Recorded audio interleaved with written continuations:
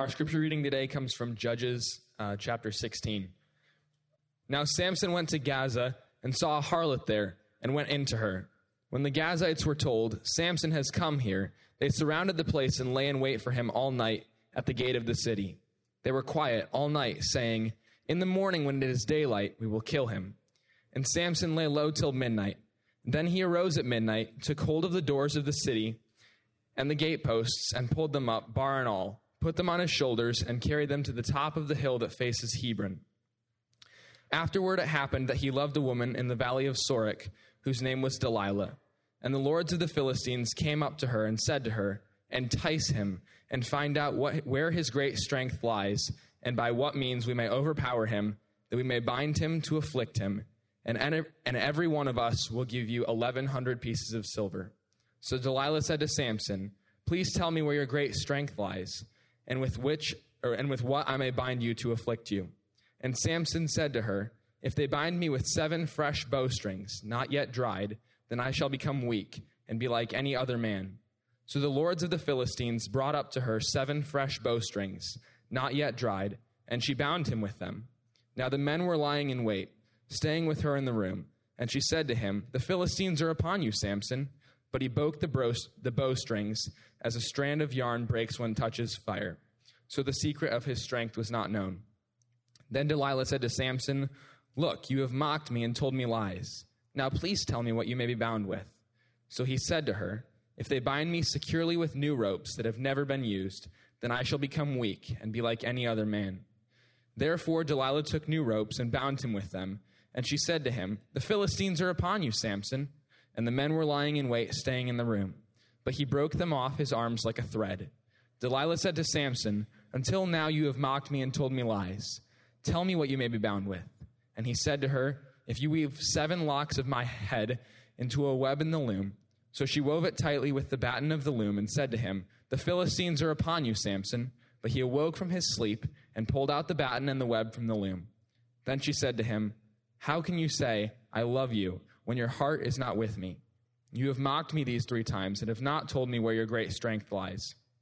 And it came to pass, when she pestered him daily with her words and pressed him so that his soul was so vexed to death, that he told her all of his heart and said to her, "No razor has ever come upon my head, for I have been a Nazirite to God from my mother's womb. If I am shaven, then my strength will leave me, and I shall become weak and be like any other man." When Delilah saw that he had told her all his heart, she sent and called for the lords of the Philistines, saying, "Come up once more, for he has told me all his heart." So the lords of the Philistines came up to her and brought the money in their hands. Then she lulled him to sleep on her knees and called for a man and had him shave off the 7 locks of his head. Then she began to torment him, and his great strength left him. And she said, "The Philistines are upon you, Samson." So he woke from his sleep and said, "I will go out as before at other times and shake myself free." But he did not know that the Lord had departed from him. Then the Philistines took him and put out his eyes and brought him down to Gaza. They bound him with bronze fetters, and he became a grinder in the prison. However, the hair on his head began to grow again after it had been shaven. Now the lords of the Philistines gathered together to offer a great sacrifice to Dagon their god, and to rejoice. And they said, "Our God has delivered into our hands our enemy, the destroyer of our land, and the one who multiplied our dead." So it happened when their hearts were merry that they said, "Call for Samson that he may perform for us." So they called for Samson from the prison, and he performed for them. And they stationed him between the pillars. Then Samson said to the lad who held him by the hand, "Let me feel the pillars which support the temple, so that I can lean on them." And the temple was full of men and women. All the lords of the Philistines were there, about 3,000 men and women on the roof, watching while Samson performed. Then Samson called to the Lord, saying, "O Lord God, remember me, I pray. Strengthen me, I pray, just this once, O God, that I may with one blow take vengeance on the Philistines for my 2 eyes." And Samson took hold of the 2 middle pillars which supported the temple, and he braced himself against them, one on his right and the other on his left. Then Samson said, "Let me die with the Philistines," and he pushed with all his might. And the temple fell on the lords and all the people who were in it. So the dead that he killed at his death were more than he had killed in his life. And his brothers and all his father's household came down and took him, and brought him and buried him between Zorah and Eshtaol in the tomb of his father Manoah. He had judged Israel for 20 years. Lord, we thank you for your word, which is true, which never changes. Lord, I pray that this word would be life to the speaker and hearer alike. Lord, we pray for our young people as they go to youth church. I pray that you'd bless them, keep them, and that you'd make your face shine upon them. I pray that they would grow to be men and women after your heart, that they will seek you, serve you, and love you. Lord, we thank you for our youth, and we thank you for the work that you're doing. I pray for their leaders, that you would bless them as they lead them, as they guide them. I pray that you'd give them wisdom and guidance. Thank you, Lord, for these wonderful young people you've given us. We give you praise and we honor you. In Jesus' name, amen. You are released to go, entourage. Thank you for being patient. All right, so we are coming to the end of the story of Samson, one of the most popular stories in Judges. And this part is the most popular part. So Ryan left the most popular part for me to do. I just want us to think about it in terms of this is the downfall. This is the end for Samson. And I want us to reflect on that and think about that. I'm just going to run through a few things that we see as we go in Samson's life, what we read, and then I will go into what it means for us today. So we see Samson first in Gaza. Samson is obviously in sin in this place. He is walking in disobedience. Secondly, Gaza, for him to get to Gaza, he has to walk through a long Philistine way. So he deliberately walks into the Philistines' land so that he gets to Gaza. And he sees a harlot there and he goes into her. Where do we see that example again? Was it last week where we saw Samson walking through the grapevine again where he's not supposed to walk? Deliberately walking through those places. This is Samson. Samson is deliberately and clearly walking in sin when we see him here. Then the second scene we see is Delilah. He meets Delilah and Delilah agrees to betray Samson. It says in scripture that he loved a woman whose name was Delilah. No, that's kids' church. They're having fun. Don't worry about it. Samson fell in love again for this woman, and he fell in love for a completely wrong woman again. So this is another example of the pain and the ruin that comes to Samson because he did not guard his heart. Then we see Samson again. He lies to Delilah 3 times. Delilah says, "Please tell me where your great strength lies." And then second time, "Please, that you may be bound and we may afflict you." And she tried all those things. I mean, all the 3 times, I'm sure Samson should have known that she's up to no good. So if the first time she bound him as a way to take away his strength, maybe she wanted to see what happens. Yeah, but the second time, seriously? And the third time? Surely there's something that is happening here. Samson has given his heart to Delilah without even thinking about it. I mean, 3 times she tries and she tells him each time, "So that you may be afflicted. I'll bind you." And then she does that. No lover does that, tricks you with death. Somebody who cares about you would not trick you with something that would kill you, really.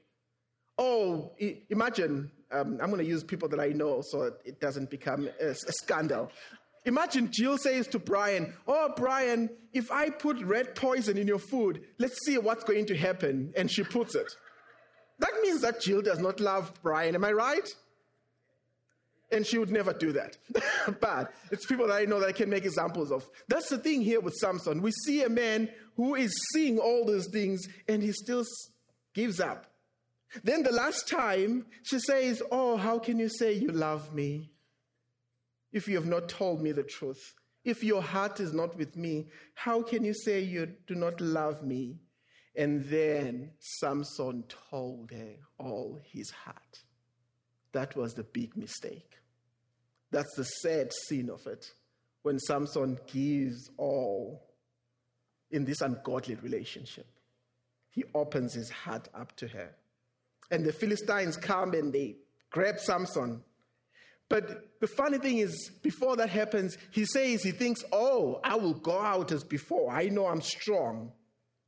I will do like I've always done. I have defied God by the dead body. I have defied God by walking through the grapevine. I have defied God by wanting to marry Philistines. I have defied God by living amongst the Philistines. I have defied God, and he has always given me what I want. The last time I prayed to him, I said, oh, I am so thirsty after giving me this victory. Give me water, and he gave me what I want. So I will go as before. But he did not know that the Lord had left him. He did not know that the Lord had departed from him, as the scripture says. What a sad thing when we don't recognize when the power is gone. The shell might be left, but the power inside the shell that makes it blow is gone. A dog might still be a dog at 30 years old, but it has no teeth. It might look scary, people might be scared of it, but there is no power, there is no danger in it anymore because it's got no teeth. And Samson was in that situation where the shell of a man is left. And then it happens, let me not get ahead of myself because I get too excited. Samson then is imprisoned by the Philistines. They take him, they gouge his eyes out. I think it was fitting for Samson. His eyes had led him astray. And so they are gouged out, taken out. He's brought into bondage. He's a slave. The deliverer becomes a slave. They bound him with bronze fetters. I don't think they even needed to use bronze fetters. They could have used any ropes. He was a man just like them now. But they bound him in case. They used bronze fetters and bound him. He didn't humble himself in God. He didn't seek freedom in God, and he ended up in slavery. When we don't seek freedom in God, we end up in slavery. But in that process, God has grace. His hair begins to grow again. So, if this was a kids' church lesson, I would most probably use my hair as an example of, well, I've not cut my hair for 6 years. Imagine Samson have not cut his hair for life. And it tells us here that Samson then, his hair began to grow again in the dungeon where he was. And then we see Samson in prayer. This is the second time ever that Samson prays, and the last time that he ever prays. He's got 3 chapters. Is it 3 or 4? 3 chapters about him. He's the one who's got the most real estate, as Ryan said the other week, in the book of Judges. But he only has 2 prayers. And this is his last prayer. And his prayer is like, oh Lord, remember me, I pray. Strengthen me, I pray. Just this once, Lord, that I may with one blow take vengeance on the Philistines for my 2 eyes. Do you see what's very common in his prayer? Me, I. His last prayer too. I will die of thirst. Give me water. A man that is selfish. Some characteristics that we see of Solomon here. Solomon is a soul ranger. He's a lone ranger. Texas Ranger. He's the lone ranger. He walks by himself. He's Chuck Norris, man. He does things by himself. He doesn't need anyone else. We see him like that. He's rebellious to God. And by the way, I say Chuck Norris, and some of you think, what does that mean? But I mean, he's a Chuck Norris who lifts up gates of a city that are made of iron that it took, I don't know how. You guys might think the gates were like the gates that we have here at this door here. No. Those were strong, mighty gates. Those were iron held down things. They were huge. And he lifts them up. That's Chuck Norris, man. That's Chuck Norris right there. A guy who walks around with hair that he has not cut for, I don't know whether he was 20 or 30 years. That's Chuck Norris. I tell you. My hair is heavy. There are times where I'm like, ooh, especially when it's wet. And there is Samson who just goes one way, and it happens. He is Chuck Norris. So he's rebellious to God, and not only God, but to authority in his parents. His parents told him earlier, you can't marry, can you not find a woman amongst your people? He's rebellious. He's a man who loves to preserve himself, self-preservation. Most of his fights are about him and saving himself. It's saving himself from the Philistines, not saving Israel. His goal, yes, God uses it to save Israel, but his goal is to save himself. If you read it again, tell me a part where you find where he's just doing things that have got nothing to do with saving himself. Self-preservation. Self-gratification. He gets what he wants. He's a man mastered by his appetites, especially sexual appetite that is untamed. He's a man lacking self-control, which leads to an unfulfilled mission. He's selfish in his prayers, even at death. He wants to live with the Philistines, and he wants to die with them. That's Samson. So Samson shows us as the church, I'm going to come to what it means to us. Samson shows us, the church, that there is a danger in underestimating our own sinfulness. When we look at our sin and turn a blind eye, when we look at our sin and wink at it, there is a danger in doing that. He thought and he figured that everything was under control. Sin feels like sometimes something that we like, oh, I've got it in control. I don't need to talk to anyone about it. I don't need to share it with a brother. I don't need to bring it to light. I've got it under control. And the moment you think you've got it under control, you don't. It's growing. Look at Samson's life. And as we look at Samson, I want you to think about him. Samson is the great conqueror who never allowed God to conquer him. And so he was conquered by his enemies. And he was conquered by his sin, and he was conquered by his lusts and the things that he wanted. So I want to bring an awareness to us of the dangers of dilly-dallying with sin. We see that in Samson's life. Number one, sin feeds and thrives in us feeling that we are powerful. When we feel that we are powerful, sin feeds on that and thrives on that, and it becomes huge on that. When we think the more we become powerful, the less tempted we are, that's a problem. That's not true. The more powerful we are, the more tempted we become. The more we have at our disposal to use, the more tempted we are to gain more. Same thing with sin. The more influence, the more prestige we possess, the more temptable we are. That's why Proverbs 16:18 says, pride goes before destruction, and a haughty spirit before the fall. In weakness, we realize our need for God. But when we feel powerful, we don't see the need for God. That's what we see. Samson does not have the sense to realize that I need God. He has the sense to say, I can do this. I have done it before. Sin feeds and thrives in our sense of power. Secondly, sin grows and festers and flourishes in isolation. It's like cockroaches, man. That when it's dark, the cockroaches have, the greatest time.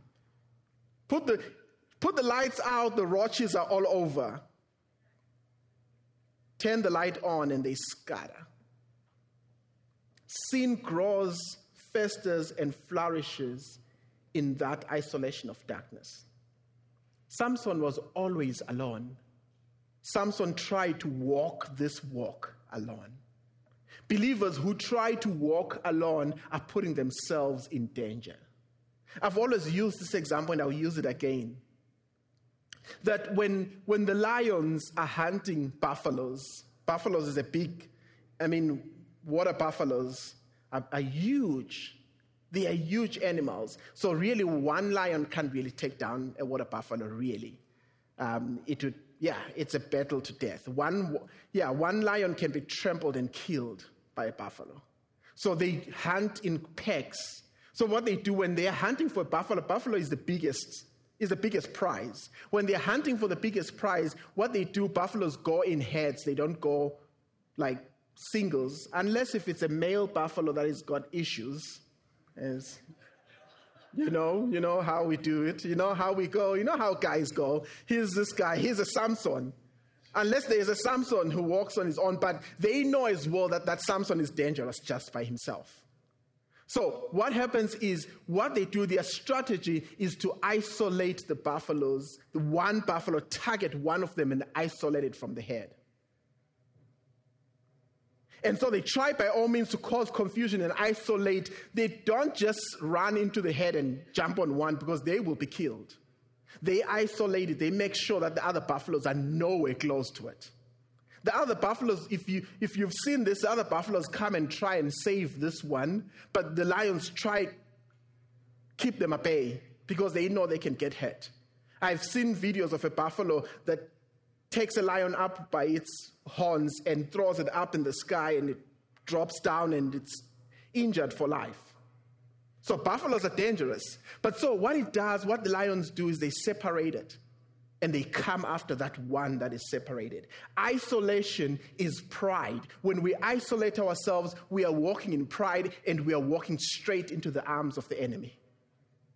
Church, when you walk away from fellowship with others, when you walk away from relationship with others that God has called you to be with, you are putting yourself in danger.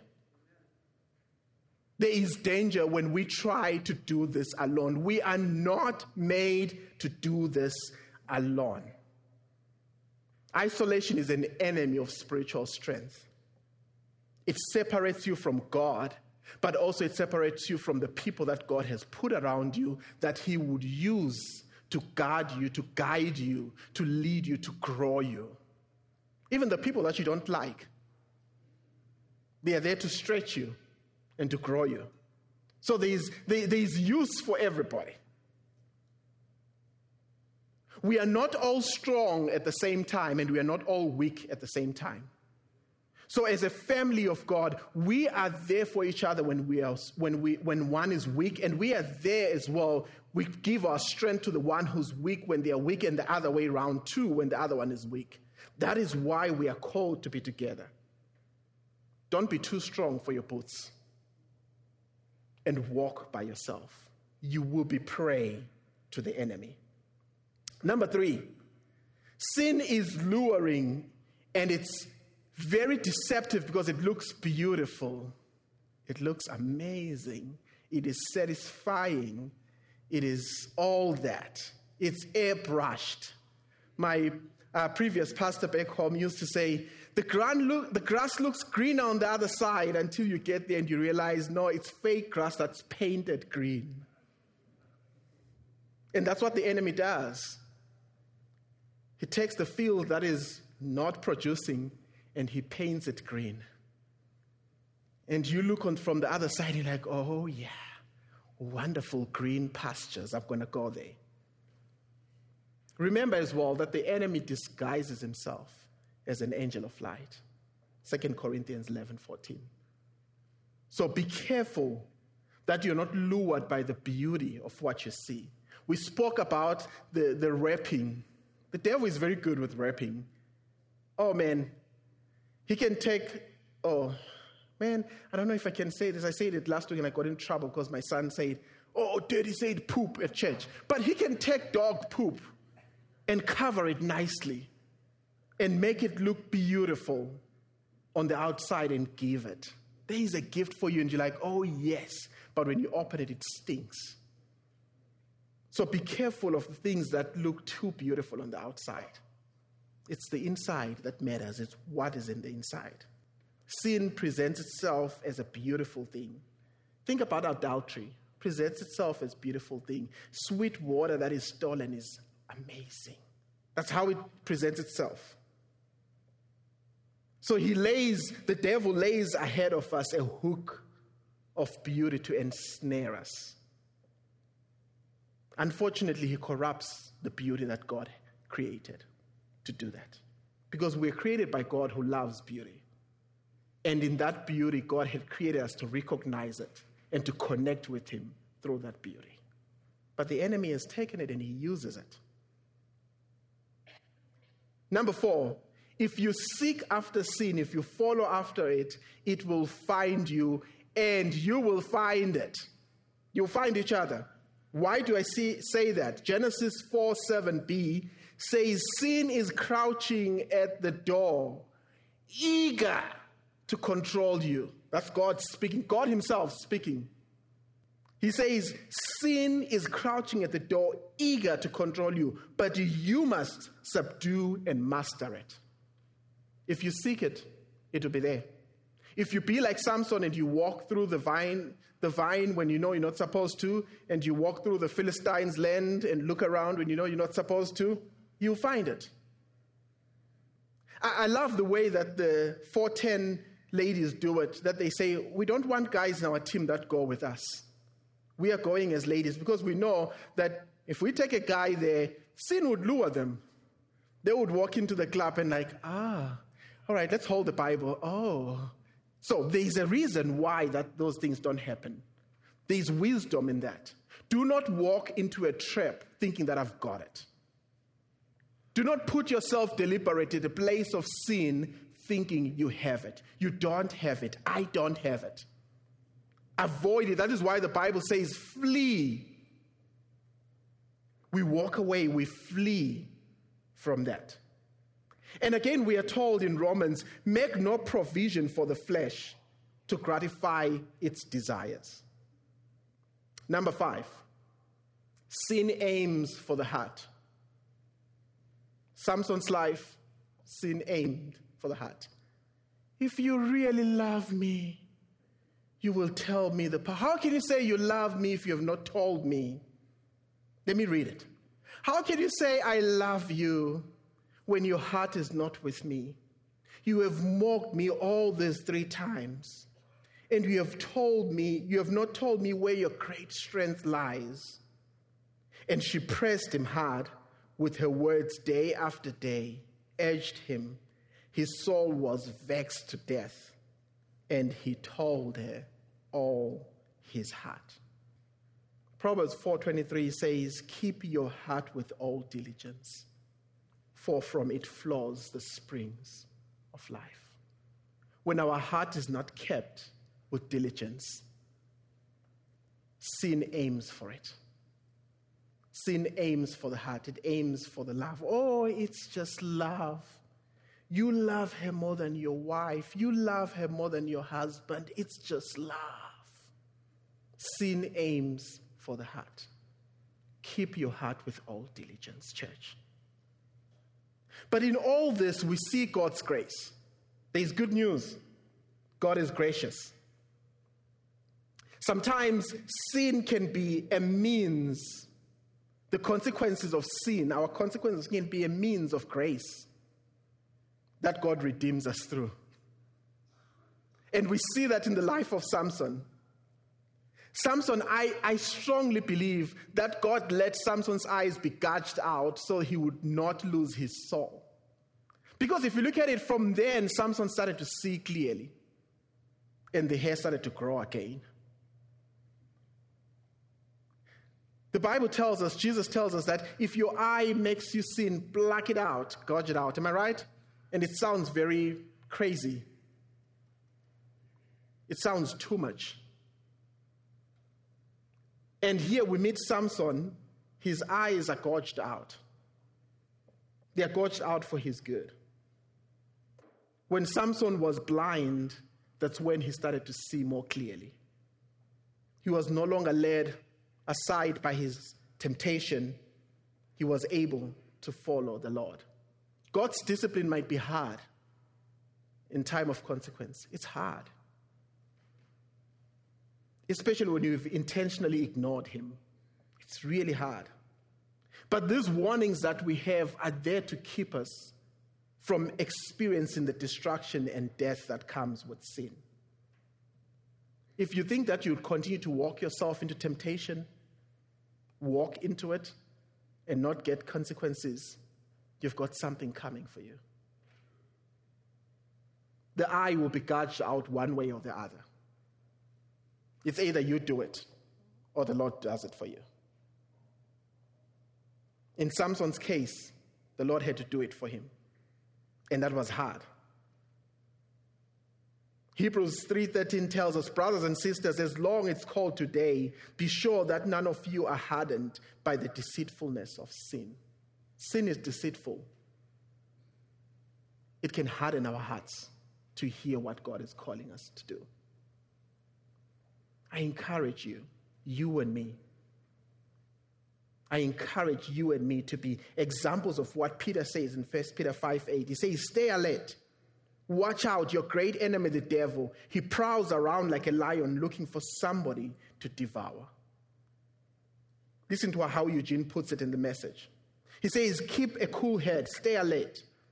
The devil is poised to pounce, and he would like nothing better than catch you napping. Keep your guard up. You are not the only ones who are plunged into these hard times. It is the same with Christians all over the world. So keep a firm grip on faith. The suffering won't last forever. It won't be long before the generous God who has plans for us in Christ, the eternal glorious plans that are, will have you put together on your feet for good. He gets the last word. Yes, he gets the last word. But be watchful. Be careful. As you walk around, the enemy is waiting. He's crouching at the door. Being careful, we need to be very careful, because if we are careless, we are putting ourselves into the enemy's hand. Christians, there is no time to slumber. It's time to watch as we walk. Watch as we walk. Watch our walk. Be careful in our walk. Look what you are doing. Be careful about it. Pay attention to it. Don't think I've got this covered. The enemy is described as one who outwits, outsmarts. He's a sly tricker and a schemer. Be wise. Be watchful. As I've said, do not think that I have got it. 1 Corinthians 10, 11, 13 is an example for us to not think that we've got it. Now all these things happened to them as examples and were written for admonition, upon whom the ends of the age have come. Therefore, let him who thinks he stands take heed, lest he falls. Then he goes on to grace. No temptation has overtaken you except that which is common to men. But God is faithful. He will not suffer you to be tempted above that you are able, but will with the temptation make a way to escape, so you may be able to bear it. That's me and you. That's the God we serve. In the midst of this temptation, he had other ways that Samson could have walked in. He had ways of escape for Samson, but he did not take them. And I ask you and me, because these stories were written for us as a reminder, to show us, as an example to us, on what we need not to do and what we need to do. Samson obviously is a not to do. So I'm asking you and me, as we think about this, as we are careful where we walk, as we realize that pride of saying, I've got this, can get us down, I want us to think about that there is no temptation that has taken us that is not common to men, but God. But God. But God is faithful. He will not just allow, the other scriptures say allow, the King James says he will not suffer you. He will not suffer you to be tempted above that you are able. But with the temptation, he'll make a way to escape, so we may be able to bear it. A few things to think about as we close. I would like the worship team to start coming forward. A few things to think about as we close. is that spiritual apathy for us, and Ryan spoke about it a week ago about Samson's spiritual apathy.